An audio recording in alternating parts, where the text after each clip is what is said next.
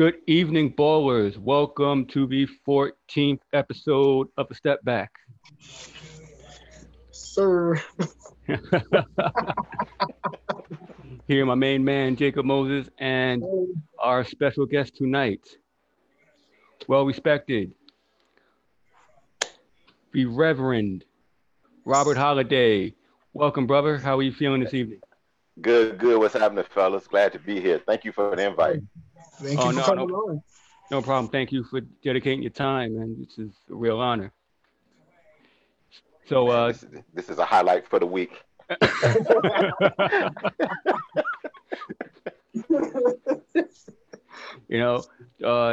Well-respected member within the group. We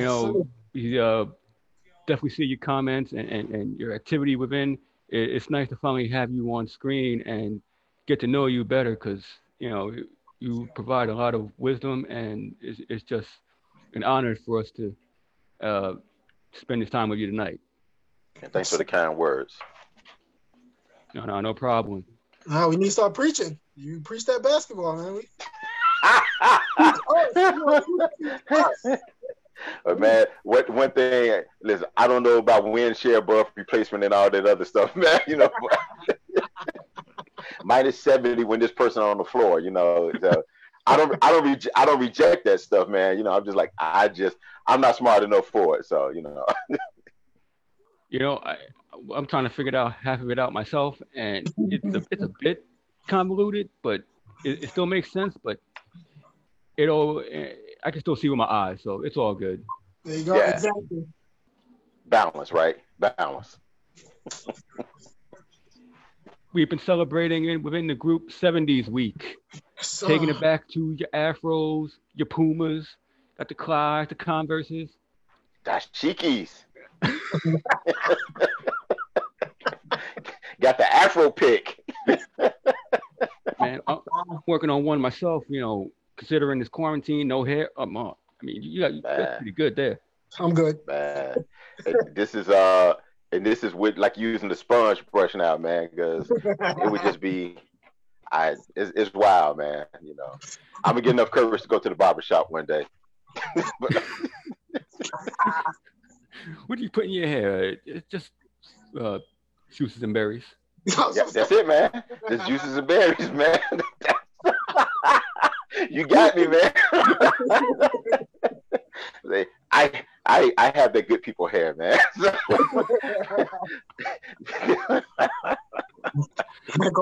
My kids got mine, so it's a wrap.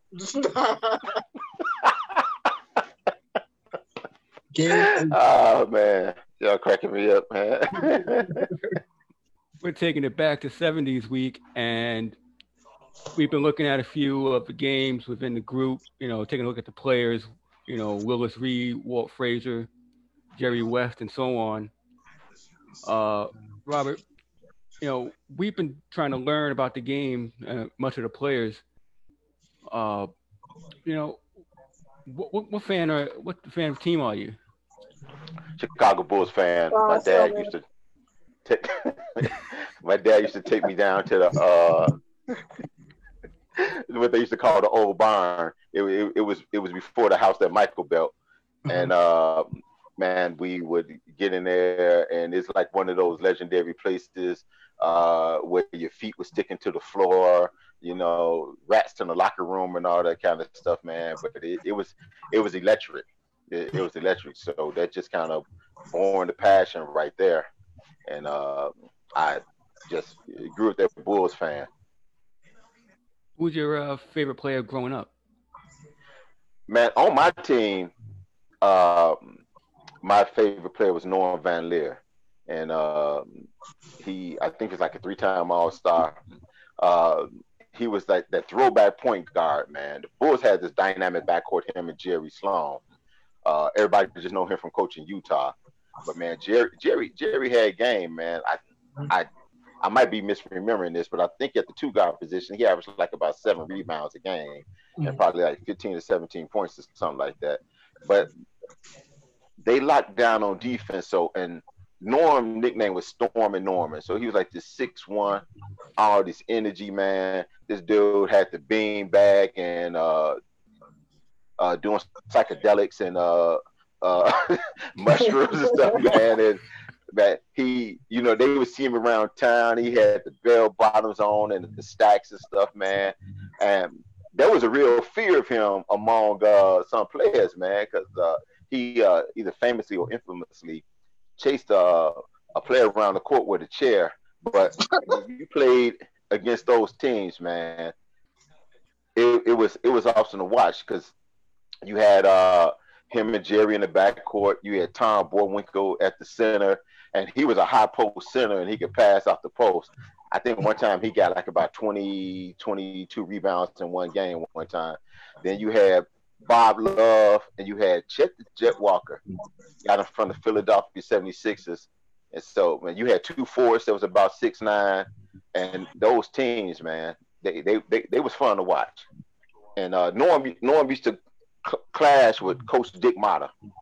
Mm-hmm. And so he took the I think the Supersonics. Oh no, I'm sorry, he took the Bullets. It wasn't always the Washington Wizards, they was the Bullets. Took them to a championship. Yeah, so man, but Norm, man, it was just and I think it's because he probably didn't have the most talent in the world, like the smooth jump or anything like that. But he made like a scrub like me feel like I can play the game, man. Because he was that throwback point guard, man. Like, man, you open, you stay on the floor. Kind of like I think I had told you like Pat Beverly, but even kind of think of a Rondo without holding the ball for 22 seconds so you can get the dime. Rondo, that's pretty good comparison. You played back in the day? Man, I first played in 6th grade. Was the first time I ever touched the basketball. And even though, like, I'm this big fat dude now, I was so weak back then, man, that I had to, even from the free throw line, or I had to shoot free throws on the hand like Rick Barry. But if I shot from more than 5 feet out, I had to shoot a hook shot until I got like in about 8th grade, man, because I didn't have the strength. I was this little scrawny kid, so I didn't have the strength to shoot the J up, man. Mm-hmm. But yeah. So you mentioned like Pat Beverly and in those comparisons. Who was your favorite player that wasn't on the Bulls? Favorite player that was on the Bulls, and it was a few of them, but some of them stuck out to me. I was an Elvin Hayes fan. I was a Wes Unseld fan. I loved Hondo Havlicek. And I was probably one of the few brothers that loved Dave Cowens, who was a center on the Celtics, man. So, I mean, if you just like kind of stick to the 70s era. Mm-hmm. But I loved me some Elvin Hayes, man. I think even now, when they talk about the top power forwards, they sleep on him because a lot of people don't think basketball started until the 80s and 90s. Mm-hmm. But man, Elvin Hayes, he would get the ball, and it'd be electric, and all you hear, the whole crowd would go, "Ee!" And man, it was sweet to watch, man. It was sweet to watch. Yeah, you mentioned Dave Cowens and any of the players. We saw Celtics game within the group, and Jacob, do you have a comparison to Dave Cowens? I said Paul Gasol because it was, how awkward Paul was. Like, he's skilled, but he played a little bit awkward. And just this game, I said Mullen at first because the lefty thing and kind of smooth with it, but he played his game a little bit more. And as the game went on, I was like, wow, that reminds me of Powell a lot. I'm like, that's a great comp, man. That's a great comp. Yeah. Just the movements and all. And I'm like, wow, like he studied this guy. Right? That's pretty, man. That is pretty good right there. Wow. So you first saw Chris Mullin? Yeah, I first saw Chris Mullin because I saw him do a move across the lane, and then the lefty. When you see something, because Chris looked like he had the same exact form and everything, but as the game progressed, and he did something like some kind of move that he made. I'm like, wait. And then he went to the line and how he held the ball and everything. I was like, wait a minute. Leon, that's Pal right there. Exactly how he plays. I'm like, wow, but Dave That is Carroll, awesome. he was definitely he was great. Just watching like a lot of it. Wow, because I like big dudes that can move. Like they can move. You know, he had like a running hook, like going across the lane. He had a nice little running hook. I like stuff like that. You know, I Yeah. don't mind the jumpers. You know, the mid range, but if you can get down on a block and do what you can do with your size, I love that. There's nothing better. And think he plays center, Yeah. 6'8". A 6'8" center, man. And well, he was elected to the 50 greatest players as well. But he could legit ball, man. And you know, and he's one of those players. Like if he wasn't on your team, it just aggravated you, man. Because you're like, this dude killing us, man. You know? Yeah. But it's funny, like when every time I think about Chris Mullin, and I'm not saying it because they're the same color, but the player I always kind of comped him to, and I might be wrong, was Rick Barry. Because Rick Barry, he played in the ABA as well. And I know, you know, we give Scotty a lot of love on this, which is true. But Rick Barry was kind of, you know, kind of like the original point forward there, man. You know, and that dude could shoot, man. Yeah. And he had like over a 90% free throw percentage, flipping the ball underhanded, man. But he could ball for real. He could ball for real, man. His kids just got half his genes. they play more like their mother. Except Brent can jump. Yeah, Brent can jump. Yeah. This is true. Oh man, that's awesome. So you see, Jacob, you got the Knicks nonsense on tonight. Here we go. Yeah. I mean, every show he disappoints me with his wardrobe. Actually, no, last week he was good. But yeah, I'm good. I got to run the squad. But we had a watch party in the group of his 70 NBA title with the Knicks and the Lakers. The likes of Walt Clyde Frazier, Willis Reed making his triumphant return for Game 7 against Wilt, Jerry West, and the Lakers. You know, here in New York. Black Jesus on that team? No, not yet. No, not yet. Okay. So Black Jesus. We, you know, watching the Knicks here in New York, you know, Frazier does the games and whatnot. I hear him talk about it, but I haven't really like looked at his game, and I didn't realize like he was like legit a star. I mean, he could shoot. His defense was much better than I thought it was. I mean, he really surprised me. What are your memories and thoughts on, you know, the Knicks and Walt Frazier, or even when they later on got Earl Monroe? Back then, how we see all the games now, it was probably like a game a week.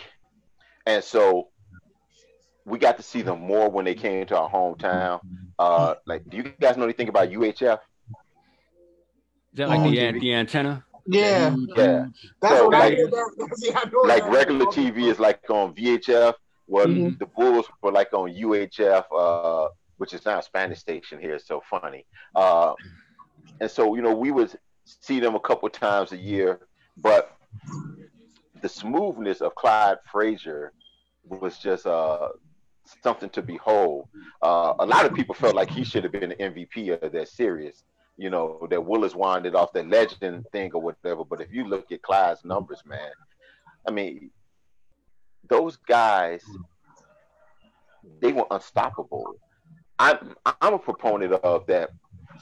The great players can play in any era because they would have the benefit of all the things now. But when you look at, like you say, his defense can score. Who can stop him from getting to the hole and everything? I mean, it was just so smooth to watch. Man, this dude's still one of the smoothest dudes in the world now, man. But just the beauty, like when you had like say like Sloan and Van Leer, they were gritty. But you take somebody like Frazier or even Monroe, they were so smooth with their game, man. And that's the New York style, you know. That's definitely what's honed on the playgrounds of New York, man. Yeah, and it's smooth to watch. He's a smooth cat. You know, I happened to take a look at his shoes he put out in '73. Do you have any sneakers coming up? My dad wouldn't let me buy them, man.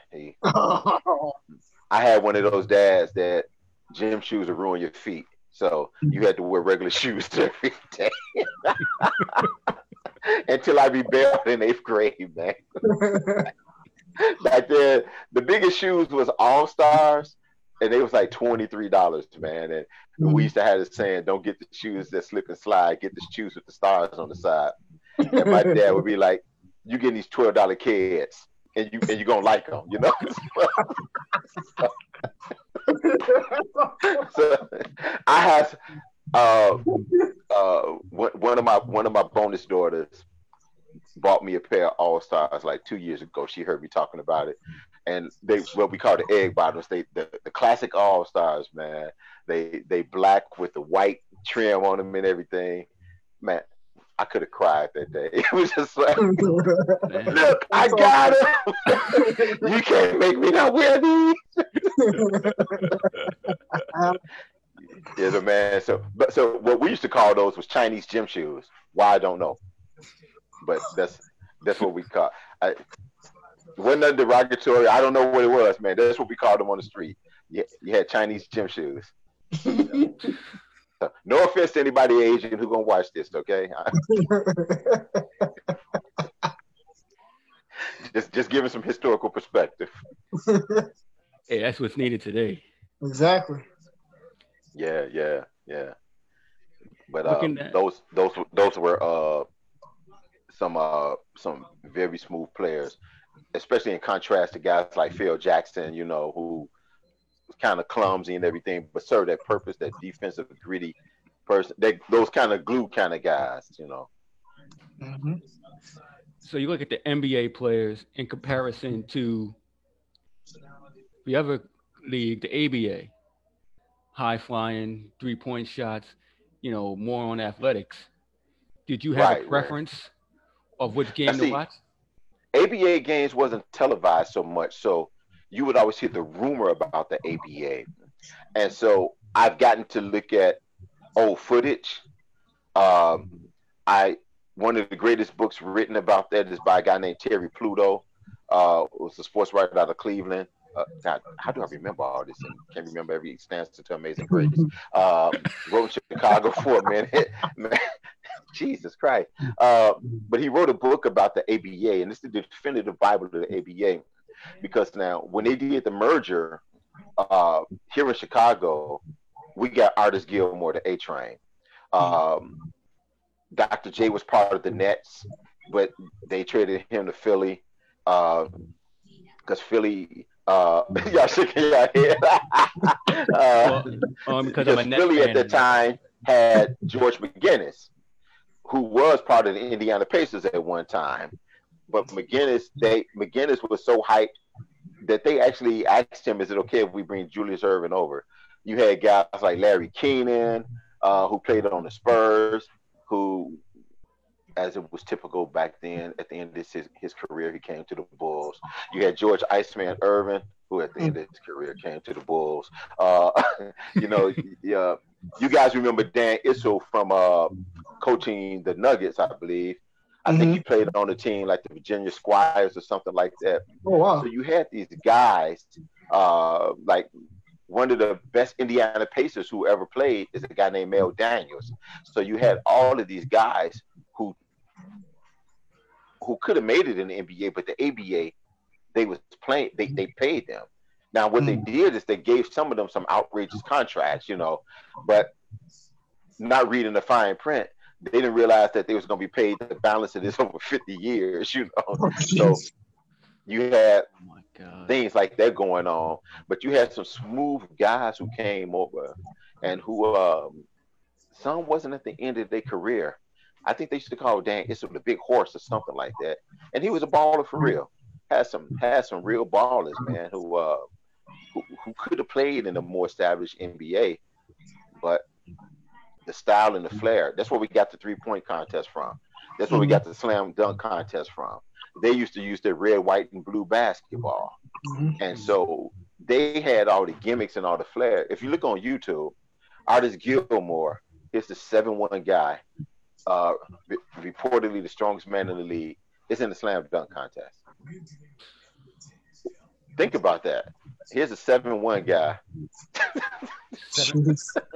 like Dwight Howard, you know. But not as athletic as Dwight. And so he's just like, you know, this big lumberjack. And look, the A-Train can ball, man. I've been on this thing for years that if Gilmore, who just, it's a shame, just got in the Hall of Fame within the last couple of years, Robert Parrish is no better than him. That's just my personal opinion. And I mean, this guy, he routinely shot over 60% in his career, and he could straight ball. You looking it up, Jacob? Yeah, I'm looking it up. Verify me, man, because if I'm misremembering, man, just count it to the gray hairs. Well, you had those guys. So the differences between the NBA and ABA game, watching a bit of an NBA game, like I noticed the dribble, they can only dribble with one hand side to side. You know, and the refs were in the middle of a court. And the free throws were a bit weird too. It was like, apparently, so once they got in a penalty, they shot 3 free throws to make 2. Yeah. Oh wow. 3 for 2, 2 to make 1. Yeah, that crazy stuff, man.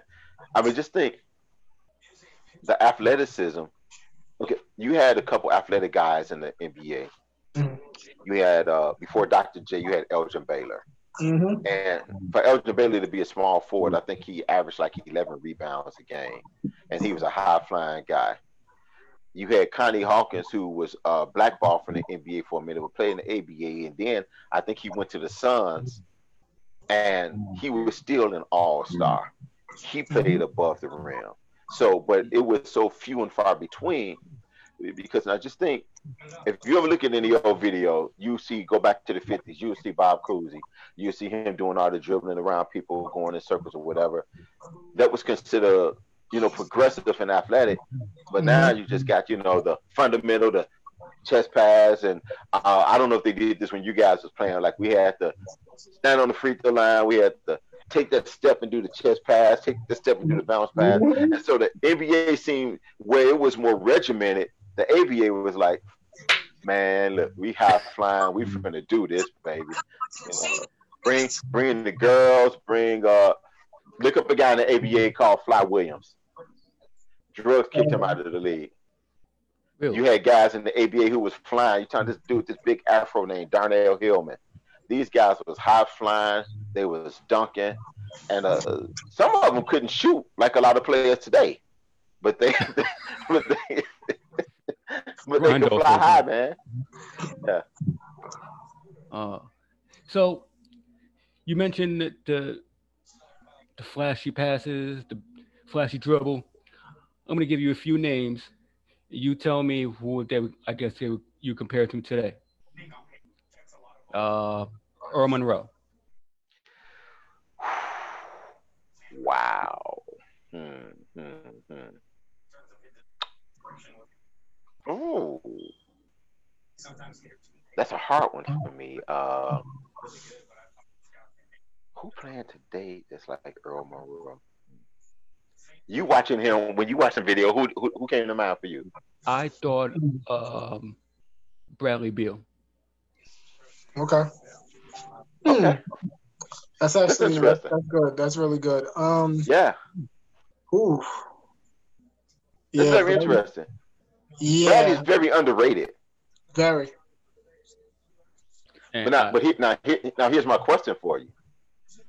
And just from you guys watching it, would you say Bradley's the number one, and was Earl the number one?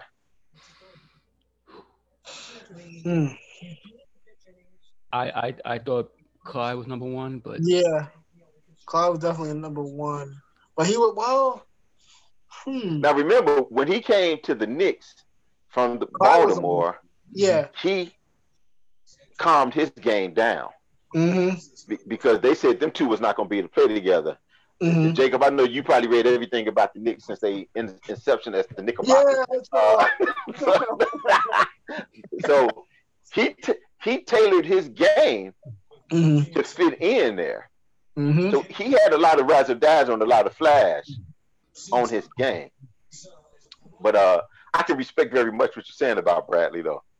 Because he's more of a mid-range guy. You know, he can step out, but Bradley, he'll usually step in and he'll hit the mid-range. And Earl Monroe, from what I watched, he was definitely a mid-range guy. He was smooth around the rim, but, you know, you give him that 15 to 17, he was hitting it all day.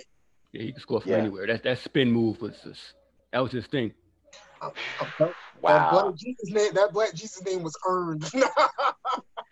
Now, earned. You guys know who they say discovered him, don't you?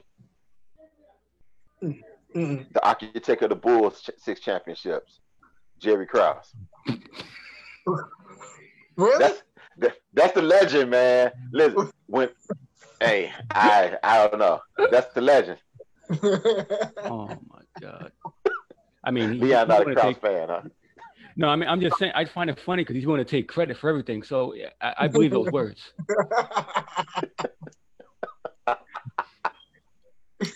Who else you got? And we see if I saw that person play.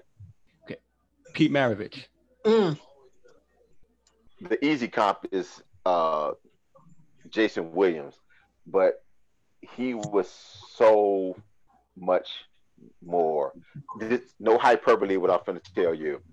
Back then, they were the New Orleans Jazz. My dad took me to the stadium. And have you guys ever seen that old NBA commercial where they show Larry Bird and he falling out of bounds and he shoots over the backboard and the referee wave it off? No lie. I had never been so impressed. Shot clock running down. It was 4 Bulls around Maravich. Maravich hit the same shot falling out of bounds. And I remember being a little kid, mouth just open. I just could not believe it. He played on some suck teams. But my God. Man, this guy averaged 50 points a game in college. 50.4 points a game at LSU, man. And you know who's getting the ball. Yeah, that was the most fascinating thing about it. I thought he was kind of hard to find a comparison to. I probably find him close to Iverson. Okay. But he was very hard to try to find a person for. But Maravich, the reason why I went to Williams was because of the fancy passes. But I could definitely see with the handles though. Yeah. Okay. Nate Archibald. Wow, Tiny Archibald. I automatically default to CP3. I don't know if that's accurate, but I default to him, and maybe because CP3 is small as well. You know, because I think on that link, one year he averaged like 31 and 11. He was athletic, wasn't he? Yeah. Yeah. I mean, just because this dude wasn't really 6'1", man. And now he was one of my favorite players too. I would park my little lanky butt in front of a TV and watched when they played, man. Yeah. And so I default to CP3, but yeah. And some levels, Zeke, the original Isaiah Thomas, not the 2-year wonder, but I don't mean talking about nobody's cousin, man. I'm sorry.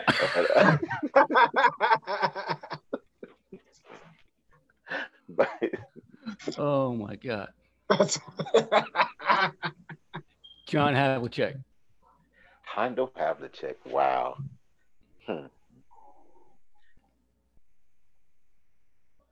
Some level Scottie Pippen. Hondo was a great defensive player. He came off the bench of his own volition. I think he played into his late 30s.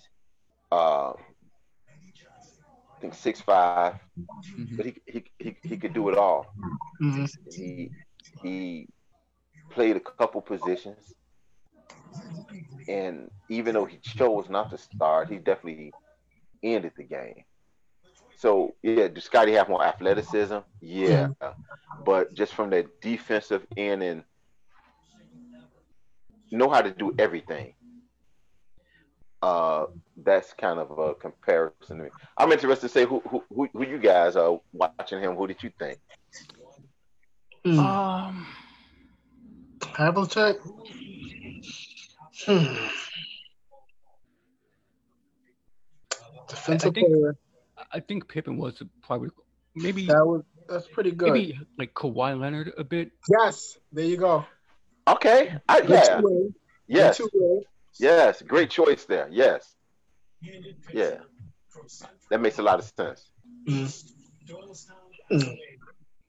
Yeah, I'm gonna agree with Kawhi. I like that because he was a good two-way as well. So yeah, that's really good, Leon. Dr. J. Half man, half amazing. Yep. That's pretty good. That was me. I was just gonna say, I'm like, BC, you can't go wrong with that. Because the Doc did not develop a jump shot until like his last 2 or 3 years in the league. Mm. You know, when he wasn't as high flying anymore and everything. And what's so crazy about him? They say his best games were in the ABA, and he came over to the NBA and dominated. I mean, was easily top 3 to 5 player. But I think about Vince Carter, who became more of a 3-point threat at the end of his career than he was driving to the rim. But every once in a while, them Jets to get up on you and still make you a poster. Mm-hmm. Yeah, poor Frederick Weiss. Yeah. And a gentleman of the game. Yes. Mm-hmm. Yes, I like what he did. Well, actually, both were gentlemen of the game. Mm-hmm. It's nice to see Dr. J as an ambassador and Vince Carter, you know, going to these bad teams, being a mentor, especially to the Hawks and Grizzlies. You know, doing it with no ill will, not ring chasing. Mm-hmm. Teaching them how to be professionals. Yep. A lot of players need that, man. They gotta have that mentor. You gotta have somebody that he's been what? How many decades? Or was it 30? 3 decades? Pretty much. Covering 3 decades and 22 years, 23 I mean, years. that's crazy, man. Like that's the person you need on the team that you can look at him and be like, hey, what should I do in the league? And, you know, how do I approach everyday life as a basketball player? Like, I would look to VC. That's easy. Easy choice. And you know what, Jacob? Mm-hmm. At his advanced age, still better than some Bulls and Knicks. That's true. That's true. Man, he played it was during the preseason. Man, he hit like 6 threes in a row. Who's coming up the court? It's Carter. Let's take it back. I'm going, what is this, like 15 years ago? What's going on? But yeah, he's definitely amazing, man. That dude is, it's just weird to see it because when he first came out, you know, saw him in North Carolina a little bit. Then he comes into the league in Toronto, and then the stuff he can do. And till this day, that 2000 dunk contest, we're at the house and we're just like, what? We all, especially the freaking honey dip, when you put your arm in the rim. We went outside that next day, Leon. You remember, we're like, all right, we're going to try this. Yeah, I'm going to try it. Damn near hurt my elbow. Hurt my wrist, all of that. Cut up. I think best in-game dunker I've ever seen. Better than Dominique? Yes. To me, Dominique and Sean Kemp are the 2 most powerful dunkers I've ever seen in a game. Yeah. But I just think best in-game dunker I've ever seen, and this is all subjective, was Vince Carter. And before that, I would have said Dr. J probably, but my God. I mean, you think that he did a 720 instead of a 360, man. Just like, I was just going to bring that one up. When he took it, he cocked it in the game, falling around 360 like it was nothing on a fast break. That was Kind of like he like paused. like me eating a sandwich. Picture perfect. Yeah, yeah. No wasted motion. Boom, boom. Yeah, yeah. Man. George Gervin. Man, ain't nobody smooth like the Iceman, man. Oh my God. I mean, Finger Roll, man, that dude was so smooth. Okay, this is gonna sound crazy, but far as like having no conscience, I'm gonna go with James Harden, with George Gervin. But okay, James Harden has a 70s kind of game to me, though. James Harden played like an old man to me. And so, but Iceman could just shoot it from anywhere and had no conscience, man. But who was as smooth as George Gervin? I mean, he was just so smooth, man. That's hard. I thought of T-Mac. See, I think McGrady's more athletic. Now, McGrady can feel it. I gotta think about this one.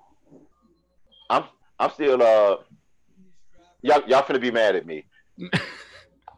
I'm still trying to figure out, do he really belong in the Hall of Fame? But that's a different you know, that's actually one of our upcoming shows real soon.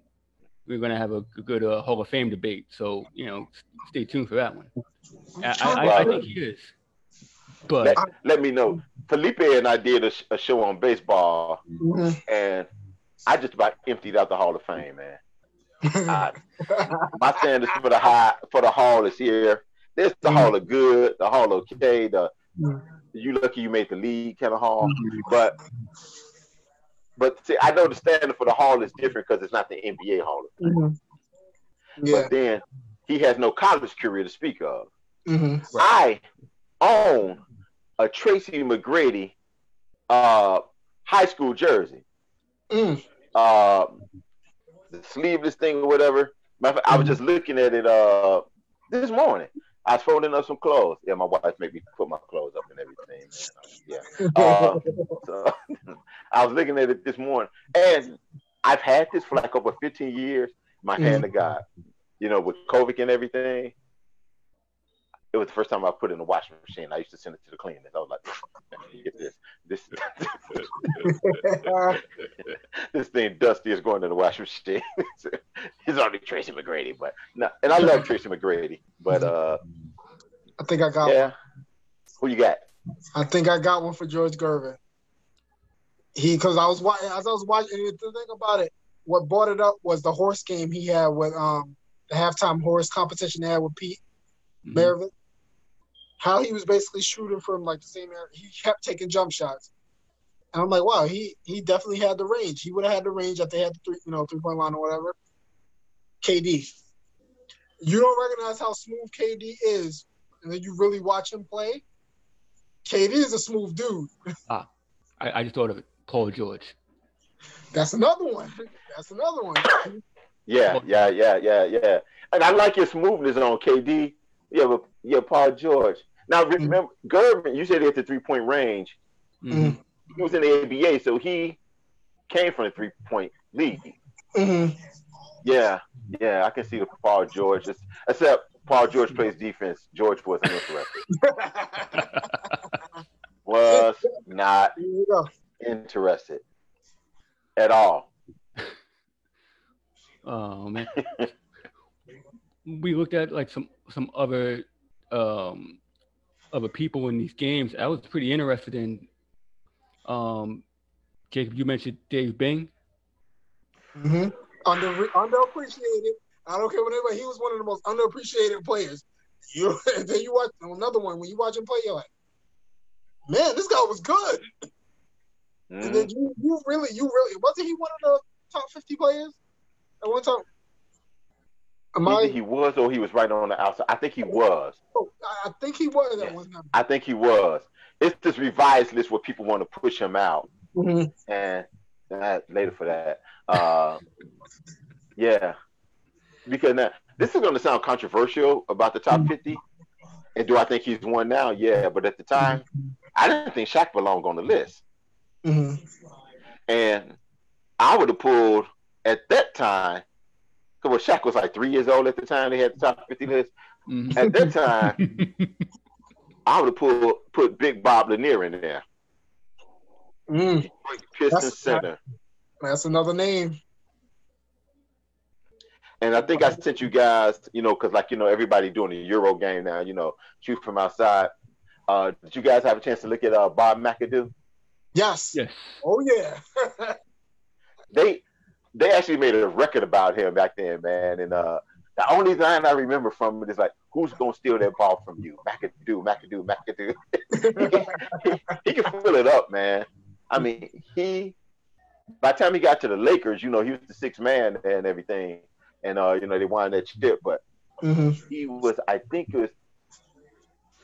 he was on the Buffalo Braves with the guy who was the Iron Man at the time, Randy Smith. Randy Smith was an unappreciated guard. I think he played like in about 900 straight games. It was either 900 or 700. Man. Yeah. Dope, man. Back then, man, guys like, man, if my neck ain't broke, I'm playing, there was no load management, man, And I didn't realize like Doug Collins, like he was a sniper. Doug Collins was great. It's hard to play without knees, but matter of fact, Doug Collins, he got elected to an All-Star game, and he said, "I'm gonna be in the league a little longer. I'm not gonna go. This is Hondo's last year." Sent Hondo. Yeah, but Doug was the number one pick in the draft, and he was legit for real. He was legit for real. Wes Unseld. Yep, there you go. Man, can I tell you? There's only 3 people I imitated on the playground. Magic Johnson, like everybody else. I had developed a little corner shot, so I was Larry Bird. But when I couldn't, when I was just like, only thing I could do is play defense and rebound. We play whole court. I wanted to be Wes Unseld, man. Just snatch the board. Outlet pass? Yes. Now, I've never seen this, but legend has it that one time he snatched the board, turned around in mid-air, and outletted it down without a bounce. I can't verify that, but, that's one of those legend things. But for somebody to be 6'7" and can do what he did, Rodman played defense like that. Ben Wallace attempted to, but they didn't have the versatility of his game. I mean, just think you're MVP and Rookie of the Year all in the same year. You take a team to the playoffs. You're playing against Lou Alcindor. You're playing against Bill Russell. You're playing against Wilt Chamberlain, Willis Reed. All of these, because the misnomer is that, and I looked this up. There's like, well, all the centers back then, when Wilt was playing was like 6'7". No, the average height of the centers was 6'10", 6'11". But here comes Wes at 6'7". The only comparable player I have to him, but which plays a different position, and it's not a perfect comp, but reminds me of their size, is Charles Barkley. But I don't know, because the only other player I remember his size, there was a player that was playing back then, played for the Kansas City Kings, which I think are now the Sacramento Kings, by the name of Sam Lacey. He was an undersized center. But I think Barkley as being undersized, but of course who can bring the ball up and everything. I can't think, but today, someone who could rebound and score like Wes could and defend. I'm not sure. Who comes to mind? At 6'7", probably Barkley. over maybe Millsap, but I put 6'7" West what over now? about a 6'7" center. Hmm. The only other one possibly was Kevin Love, but he's a bit I was slow. just, I was just about to say Kevin Love. Yeah, I mean, But I mean, he's like one of a kind. So mhm. I think I could throw on a game with him tomorrow because I would love to see more of him. Mhm. Yeah. I mean, I loved watching him and Elvin Hayes play together, man. They had a Jacob, you on your computer, maybe you can check this. What's up? I think that they had a player. I know he played on the Bucks, but I think he went to Washington when they won their championship. They had a small forward by the name of Bobby Dandridge, who can I've heard fill it him. up I've heard mid of him. range. I've heard of him. Yes, I've heard of him. yes, who can fill it up mid range like that, man. And just think of a formidable front line like that. You got Elvin Hayes to just walking double double, Wes Unseld double double, and you got a smooth shooter like Bobby D. Yeah, yeah. Haven't touched on this yet. Now, there's been many GOAT debates. We have not gotten to who some say is most forgotten. Mama call him Lou. We call him Kareem. Mhm. Yes. What's your thoughts on Kareem? I think Kareem, and I just refer to him as Lou Alcindor for that 1 year that he played with the Bucks and won the champ. I definitely respect him as Kareem Abdul-Jabbar. Mm-hmm. My thoughts on him, I think that he's arguably the greatest college player to ever play, and I'll say the top three. And my top three would be, and you take them in any order you want to. It's him, Bill Walton, and Christian Laettner for college players. Mhm. But you can reasonably make a GOAT argument for Jabbar. People talk about the sky hook, which was pretty much an unblockable shot, probably been blocked 2 or 3 times. But I think he was a 6-time MVP. Mhm. He was the finals MVP at least a couple of times. He was defensive player of the year a few times. And so they forget about how good he was on defense. This is a man, we talked about Vince playing long. This man played till he was 42 years old. The only blemish on his record, and I saw this and I still cringe thinking of, is when he knocked Kent Vincent out in the middle of in a game. He heard Kent Vincent coming towards him. A fight had broke out, and Vincent was out for the year. I mean, he waylaid him. The only punch that was worse than that was when Kermit Washington broke Rudy Tomjanovich's face. Yep. But Jabbar, you can reasonably, to me, there's only 3 people that you can put in the GOAT argument. Let me say 4. I'm sorry, but 3 for me. You can make an argument for Wilt, who my dad said was the greatest player he ever seen play. Michael, Jabbar, and I'm not mad at the people who want to put LeBron up there, because for me, LeBron is the most physically gifted player I've ever seen. But Michael is the best player I've ever seen, if that makes sense. Oh, it makes sense. Yeah. And I ain't dropping pills. I got to take my allergy medicine. No, you can. Right. I don't want to say I was doping and taking what's those gummies or yummies or whatever, man. I got to stay on schedule with my allergy meds, man, as I get jacked up. Yeah, but I think he is so forgotten about, and that's not even including him from a civil rights standpoint, humanitarian, and all of that and everything. Yes, Magic lifted that team to a championship, but Jabbar was great before Magic ever got there. Remember, he was responsible for getting Oscar Robertson the championship in Milwaukee. Mm-hmm. After that, Milwaukee perpetually lived in basketball hell. And when I say basketball hell, you win 50 games a year, but you're just right in the middle.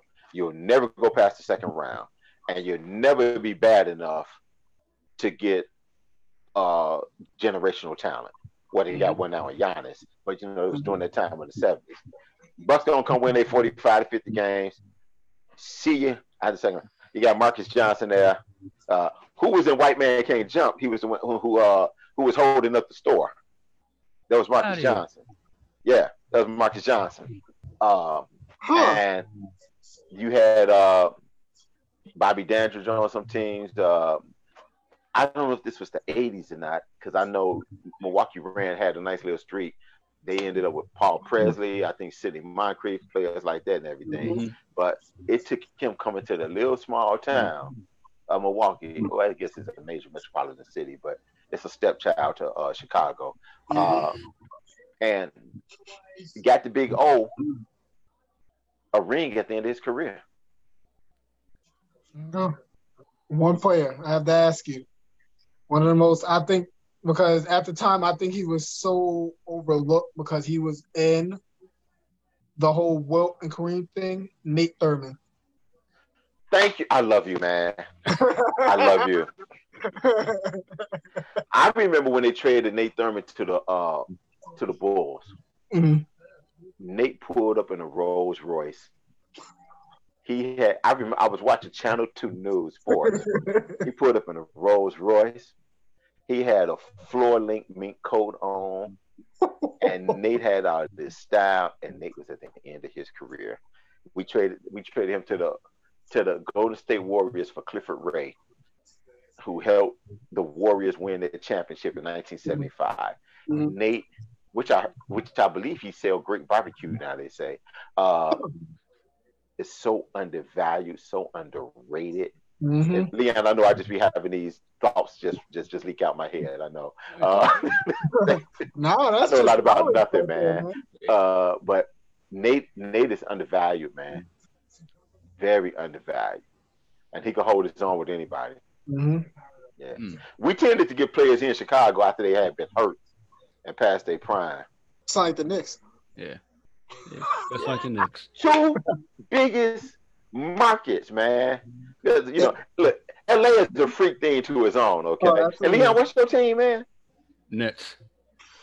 I'm sorry, we need to talk to you. That's because y'all just listen. Can I take 10 seconds to just run on his team right quick, man? You're going to regret signing Kyrie. You're going to regret it. Kyrie is so talented. He's not a leader. He's selfish, man. He need the ball all to himself. He just need everything. He's a baby. As talented as he is, and this is blasphemy what I'm finna say, I'd rather stick with Zach LaVine leading my team than Kyrie Irving. That is sorry. No, it's fine. When this all went down last season and D'Angelo Russell led the team, I wanted them to keep Russell. Mm-hmm. I never wanted any parts of Kyrie, but I also knew that in order to get KD, you had to get Kyrie and package deal. He's a coach killer, man. He's a career killer. Yeah, man. You're gonna be begging for the ghost of Keith Van Horn to come back. Yes, he bought it up. He bought my guy. That was my guy. When he came into the league, that was my guy. Huh? Keith Van Horn. Yeah, that was my God. That was my guy. Van Horn is so soft. I couldn't stand him. Leon said, y'all done lost your mind. Keith Van Horn, boy. I couldn't stand him. Man, but think of the history of your franchise that the dude wanted to get out of there so bad he got on drugs. Yeah. You know what I'm talking about? Michael Ray? Yeah. I'm sorry, Mr. Richard. Man, and that dude right there, man. Yeah, Michael, he finally came to Michael Ray was great, man. He was the only player that Magic said he was afraid of. He was Magic before Magic. Michael Ray was the truth, man. He was the truth. Oh yeah. But man, the NBA was cocaine, man. I mean, now if you ask Michael, it was a hell of a time. I didn't do none of that. But he wasn't lying though, man. Look, that championship 78-79. That was the one Magic won rookie year, right? Or was it the 79-80? I think it was 79-80. 79-80. It was on tape delay. This is how the contract was. They had already celebrated, went out and got drunk and everything. It was on tape delay on CBS. White people were afraid of the NBA because you had these big black guys and they, the rumors they was all cocained up and everything, man. I mean, I think of like the Bulls had Orlando Woolridge. He was drugged up. What's the kid name from San Francisco that they had? He was a guard. He ended up washing out the league, all drugged up and everything. He was accused of rape. I can't think of the guy name. Not World Be Free. Not Enos Watley. I can't think of the guy's name. But yeah. So the NBA, man, they had a drug problem for real, man. They had a drug problem for real. And white people were afraid, man, of it, and so that made it not good for TV. Yeah, I mean, you gotta have people, running to the stands, all that. And you mentioned that Kareem punch. I mean, he did train with Bruce Lee, so it makes sense. Yeah. You ever see Kareem on Airplane? No. That movie, you gotta check out the movie Airplane. Yeah. Kareem had a cameo in that. Oh man.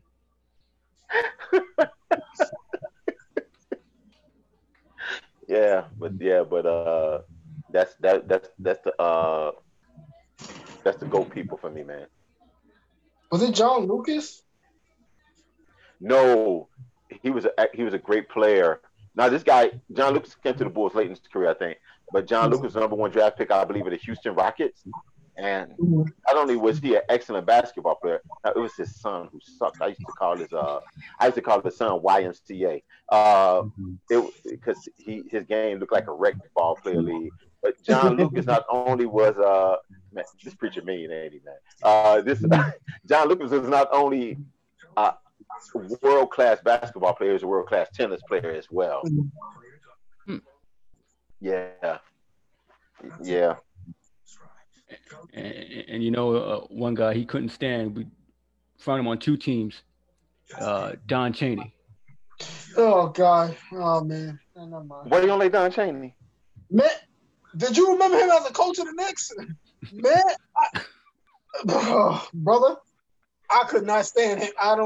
Maybe he was a great player. I give him that. He had a little bit of damn defense, but him on the sidelines. Oh, good God Almighty! I like your restraint for not cursing. That was pretty impressive. And you know what I mean? Like, I'm trying to respect the past. I always respect that. I'm not gonna throw, you know me. When I get upset about something, somebody annoys me. But Don Chaney, he just had this stank look on his face all the time, and it just, oh man. When you think of Don Chaney, you think of like Clarence Weatherspoon, LeVar Post, all those guys. Oh yes, I can watch every game of that season. Clarence Weatherspoon, Postel. Who else we had on that darn team, man? Yes. I'm thinking about Quentin Daly. I just saw that name. Yes, Quentin Daly. Yes, yeah, they man. They really did have a drug problem. Yeah. Terry Furrow. You feel about Don Chaney the way I feel about Cameron Payne. Oh, he was supposed to be good too. Says who? Come on, Did anybody watch him play? I saw a few. I saw a few games. No, I mean, like on the pro level. Like, did they really? I think I've seen him play with Oklahoma City. I think. Okay. Did they drafted with Oklahoma City? I remember I saw him play like a couple of games or whatever. I mean, I just know he's lefty, and like I said, coming out of school, I thought he was supposed to be good, but you know more than I do. A lot of people look good in high school. But that's true. That's the tallest midget award. But man, like, we're talking about like, great. You're a number one draft pick, and I can see if there's nobody else on the board. But I used to get, and my brother and another buddy of ours, we had this text thread. And not only was I aggravated with the Bulls, but then you keep putting Cameron Payne in like he can play. And now that he hit 2 3-pointers in a row, he thinks he can play. It was okay when he felt like, okay, I got the ball, I need to pass it to somebody. You're just a guy to give this guy a little bit of rest. But now you fool the coach because he's no good. And you fooled yourself. And one of my favorite sayings is my own quote, that self-deception is a crime against humanity. So you deceived yourself to think that you can play. But everybody else know that you can't. And people see you dribbling, and the rest of the team like, oh, man, we might as well go down court. He finna miss it anyway, you know. He ain't good for 3 in a row, you know. And like, and I'm not that guy who like hate on athletes or whatever, man. Like some of my favorite players are guys who were just like no good. Like I used to love Granville Waiters, man. They used to call him the human victory cigar. 7-1, the Bulls, they be winning real big. Everybody want Waiters to come in. It was a guy who started on the Bulls, ended up on the Lakers. Mark Landsberger, big burly white guy. Loved him. I would wear a Dave Corzine jersey if I wore jerseys like that. You know, because I appreciate your grind, man. Mm-hmm. You know who you are, you know, and like, okay, I'm like that's what I loved about Tom Boydwinkle, man, from the Bulls. That high post center, he can pass out the high post. He knew what he was, and he appreciated it. He played within himself, and he understood that, man, on this night, I'm good as anybody, but this night gonna end. And I'm gonna go back and be myself, man. You know, not that you don't work to get better, but you don't have to lose just a grandeur either. You know, like, man, you know, like, it's just like when Michael made up the thing on the documentary, like LeBron Smith had dissed him or whatever. No, LeBron Smith knew who he was, man. You know, just so like I had a good night. Oh yeah. You know, so yeah, man. I'm sorry I went on a rant about Cam. No, that's fine. That's fine. It's cool. So I read all the time. You mentioned Kareem Humanitarian. This week he came out with a few words regarding the recent events. Many of the players have been going out in protest. The league is slated to return, but I think there may become a decision where they have to decide between playing and going out in protest for social reform.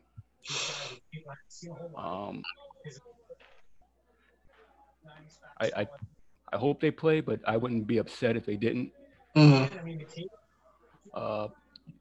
Kareem, Michael, LeBron, they've made recent statements lately. I don't know, you guys' thoughts on any of the words they had said, or your thoughts on the events taking place?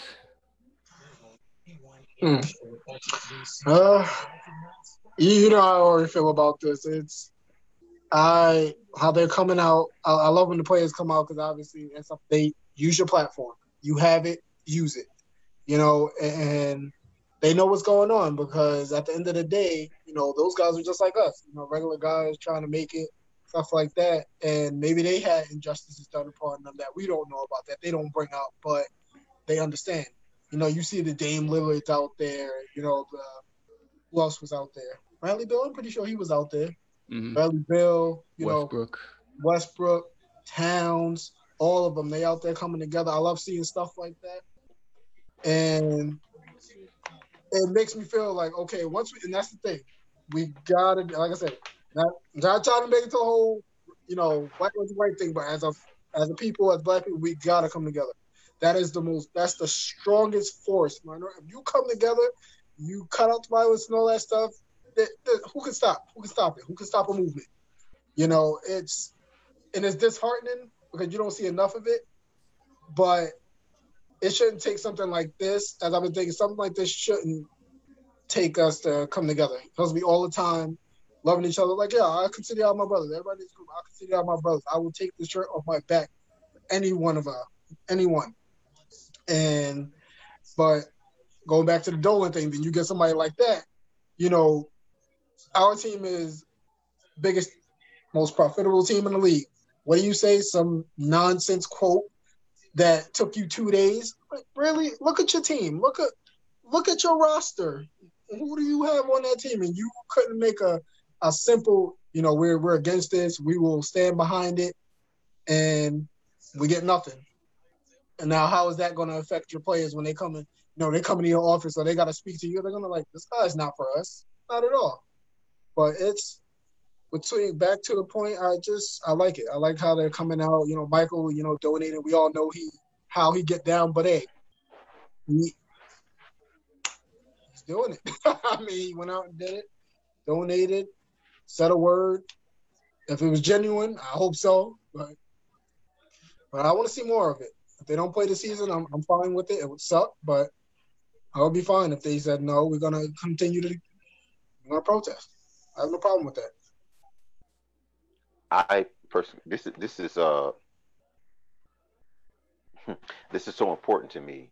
I'm the old guy of this group. I'm 56. If God don't kill me, I'll be 57 this year.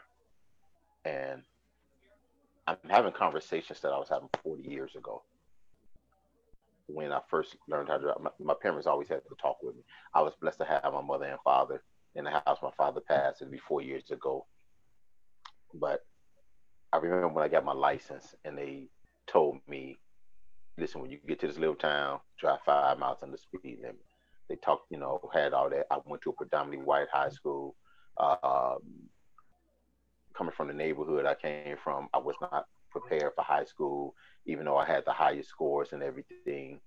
The disparity and everything. And so seeing these athletes who are making these statements and putting their money behind, I'm glad they use their platform. I was telling Leon before you got on, Jacob, that Sunday, I was part of a protest march, and we walked from one spot down to the police station, which was 1.7 miles away. And the police, they escorted us. And it was one of the most momentous days of my life because 2 young men from my church were with me, and they look at me as father figures. So they, besides calling me pastor, they call me dad or pops or whatever. And I'm honored of that. They don't have to do that. But I began to think about this. My dad used to march. So here I am. I'm stepping in the steps of my father. But now I have a 9-year-old grandson. And what dawned on me, the enormity of this was that he will probably have to replicate my steps. Because as much as we say we've made some progression with some things, there still has been a pulling back because let me just put it in this lane. The biggest thing that happened with all of this is that when you had Kaepernick protesting, that he allowed someone else to tell his story and to take the narrative. Never let anybody take your story and tell their story. So here you have the leader of the free world who has co-opted this with other people. You spoke about James Dolan, people who really just look at the players as commodities. And we have a house divided among our own selves. So me being out there with over 1,000 other people, did I risk the thing of getting COVID? Yes, yes, I did.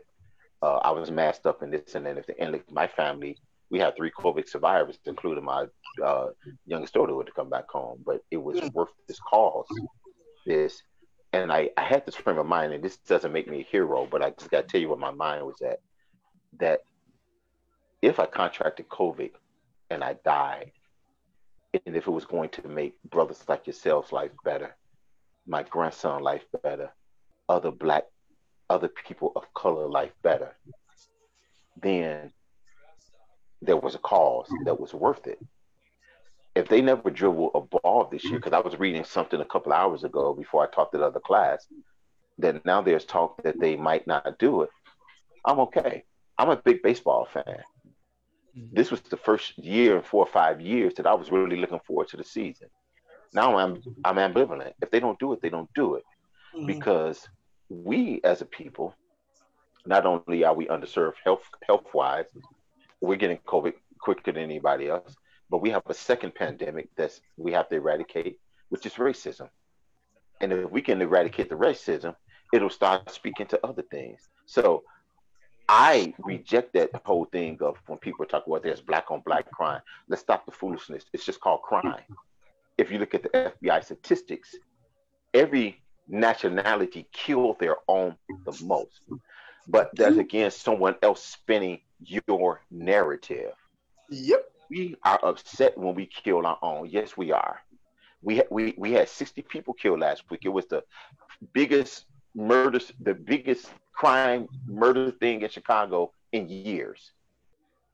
But that has nothing to do with those who are charged to serve and protect us. That's different.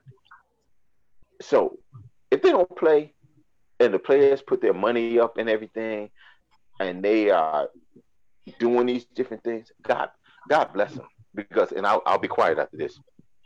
I've said this, that if I can go to lunch with about 4 or 5 people who are living now, I would have Jabbar, I would have Jim Brown, I would have Bill Walton, and I would have Ann Meyer on my list because I know all of them. And you notice I named 2 white people as well. But I know all of them can tell me a story that has something to do with the struggle of civil rights.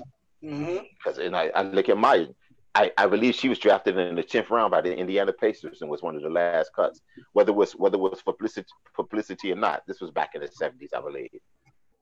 But looking at and appreciating their struggle back, you know, as much fun as we've had doing this tonight, I appreciate you all looking at the historical aspect of something and not just saying that the 70s was trash or the 80s was trash. And it's not me being an old man on the line and say don't piss on my game or whatever. No, I've evolved and understand and I enjoy the beauty of the game. But it shows me that you have enough sense to appreciate the historical the shoulders that it was put upon. And so, man, don't dribble nothing. I don't care. Let's get society fixed. Then we can start dealing with more equitable things. That's my spiel. And trust me, that's the Reader's Digest version of it. No, it was great because you know it's always great to have someone of your stature and give us words of wisdom and just because that's knowledge and experience that we obviously don't have, but I'm grateful you shared it. Absolutely. No, thank you all, man. Look, I'm gonna tell you, this has been fun to me. Leon, I said this to Jacob before I came. And look, man, I love teaching, man. I love teaching. I love preaching and I love art and everything, man. Man, when you guys hit me up about doing this, I was like, this is the funniest thing I'm going to do. So I bet you, I told the young lady who I was teaching for, listen, I have another call at 8 o'clock. And like, I don't think you got to be long to be strong preaching anyway. I'm gonna be 45 minutes, and I'm gonna be able to grab me a bottle of water, eat a biscuit or something, and come on to this, man. Because I believe in balance, but just the fun of this, and to me, it's educational both ways, because you guys were able to pull some players out as a comp that, even though I know these players, man, I forgot about Kawhi Leonard. Didn't hit my head, man. And when you said Kawhi Leonard, I was like, Joe, yes, this is what's up. Yeah, and so it brought a full circle, man. And man, let me salute y'all, man. I love to see, and I love everybody, man. I do. I love to see intelligent, forward-thinking black men. Thank you. Man, you guys are valuable, man. And everybody always talks about what is history gonna say about you. I'm like, what we gonna say about you now? So, you know, and I'm one of these people, like, I think about the future, whatever, but I'm so concerned about right now as well, man. So, man, brothers, take your story and own it, man. Sure. And don't be afraid of the evolving of your mind and things like that, man. And I love it, man. I'm so glad to put some faces with it too, man. You know. Oh man, Sure, man. And I'm glad that y'all teams are trash like mine. So it's gonna be some complaining. Hey man, wait, before we go, let me ask you guys one question. Knicks, Nets, Bulls. Based upon your management and all of this, who do you think gonna win the next championship between those three? The Nets. I will give it to the Nets because their ownership is awesome. I can't front. You know, they turned that team from a 10-win team, and you know, even having the old Giza and it hurt to see KG old because that's my favorite player. I hated to see him there, but how they went from that, having no picks, you still traded away Damian Lillard, but just seeing that, I mean, just they turned it around. They turned it around. I'm not a fan of them getting rid of Atkinson. I'm hoping the Knicks swoop him up, but I see Tibbs in the future. But I think the Nets. I think they might bring one to Brooklyn. I don't want to see it, but hey, if it does happen, it happens. But I don't want to see the Bulls either because I've seen enough in my lifetime. I'm good. I'm good. Y'all can stay with four. Purgatory. I'll say the Bulls are much closer than most people realize, only because of marketing. If they can find some way to like please them with something, coach has got to go. I love Laurie. I actually think he's the best player on that team. I know I'm in the minority on that. I just think he's so unutilized, man. Jim Boylan is an assistant coach. Period. Wipe the towels off or something. Yeah. There's no love for the Knicks. Good God, no. Have you seen these ticket prices? Man. For no reason. Trash. All kind of basuda. All of it. I mean, I don't know how I'm telling you. I'll say I missed past 5 years. Like I told Leon, I think I missed like one game. No matter how bad they are. I had my grandmother, God bless her soul, you know, that passed away. She was like, we always would, no matter how bad they were, we would always have a conversation about the games. Well, Jacob, so what happened? Yeah, it's still horrible. And my grandfather now, I'll still do it. It's more like a baseball thing with the Mets with me and my grandfather. But basketball was me and my grandmother's thing. Like, I would sit there and we would watch NBA classics and stuff like that. And to this day, they're like, oh, Jacob, you know, before she passed away, oh, who used to play for this team? This. And I'll have it just like that because I used to watch a lot of it, more than I do now when I have my kids now. But I watched so much basketball and I loved it, and that was our bonding point. But even though they're bad, like I said, the next thing, they bring families together. That's awesome, man. That's awesome. That's awesome. I don't think I'm going to see any kind of winning in the next 5 years, but give me some good players out of it, maybe. Please. We'll see. RJ. Oh my God, man, it's been great having you on, man. This is Thank you. Thank you all, man. Thanks for the invite, man. Great. And I'm gonna go eat my dinner now. There you Man, go. man, look, I don't even eat this late, man. But I just told my wife, man, I ran in there, I kissed her, did whatever she told me to do. You know, you gotta do what she tell you to do. And then It's I facts. was like, I'm linking in. Zoom, here I am. So, man, this has been fun for me, man. I appreciate you guys to the highest, man. Thank you. we appreciate you, man. It. All right, can we play one song before we sign out? Since we talking about 70s week, we going. You hear it? No. Hold on, let me turn it up. Hold on. Okay, 8-track player. You hear it? I don't know, man. Funkadelic P-Funk? Yes. The Mothership Connection, we calling it. Man, when I was a kid, I got to see Bootsy Collins in concert, man. Oh, that's awesome. And he came down out the ceiling in a bathtub, man. I think I was about 12 years old, and my parents let me go to this concert with my cousins. It was man, I was like, wow, what are these funny cigarettes these people smoking, man? And I still remember the guitar he had, man. Oh my God, talk about a throwback. Wow. This is awesome. I gotta pay royalties once it go on YouTube.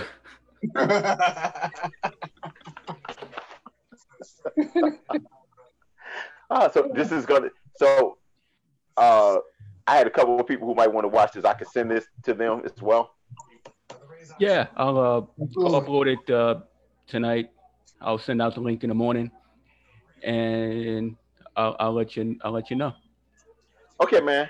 Hey, fellas, I appreciate y'all so much, man. Yeah, thank you. Well, thank you, and thank you all who have tuned in. That's it for this episode of Step Back, and until next time, ball out. Sir.